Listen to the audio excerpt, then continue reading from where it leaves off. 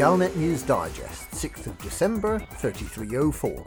We read the news so you don't have to. In this week's news, the prospect of bombing Bombelli Prospect. Big Pharma causes no bad karma. Live long, die youthful. The beginning of a new chapter. The prospect of bombing Bombelli Prospect. Shipping planning to transit the GCRV 52424 system over the weekend have been warned to keep clear of Planet 4A due to an unauthorised and highly reckless speed trial being conducted there. The so-called Speedball 2 Bombelli or Bust event will fill the skies over Bombelli Prospect with ships flying at up to 9,000 metres per second in normal flight towards the 5G world below. By turning off flight assist and thrusting downwards, these irresponsible pilots are able to defeat the speed limiter built into ships to ensure our safety.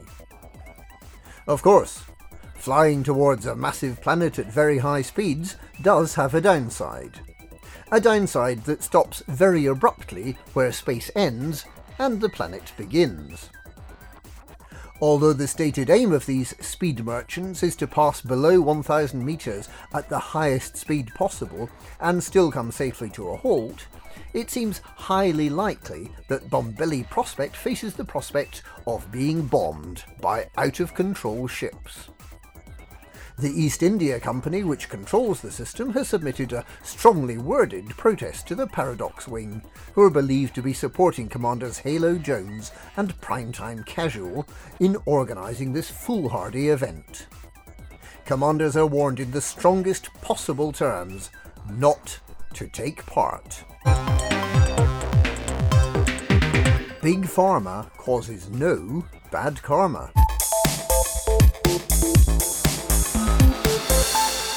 Federal pharmaceutical giant Vandermeer Corporation is facing the threat of increased competition with the completion of the takeover of independent corporation Neosalve by the alliance-based Alliance Medical Industries.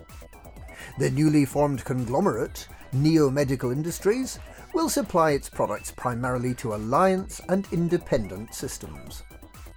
The new organisation has a greater turnover than Vandermeer, and completely overshadows the fragmented supply chain in Empire Systems. The Interstellar Health Organization has raised no objection to the takeover. Neo Medical Industries will be by far the largest supplier of performance enhancers in the galaxy, something that should keep its profits pointing skywards. Live long, die youthful.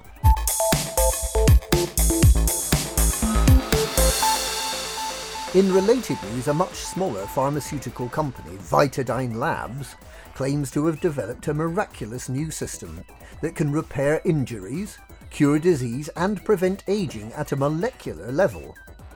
This wonder drug, Vitadyne Nanomed, can be taken orally and will then remain within the recipient's body, repairing cell damage, fighting infection and restoring cells to their original youthful state.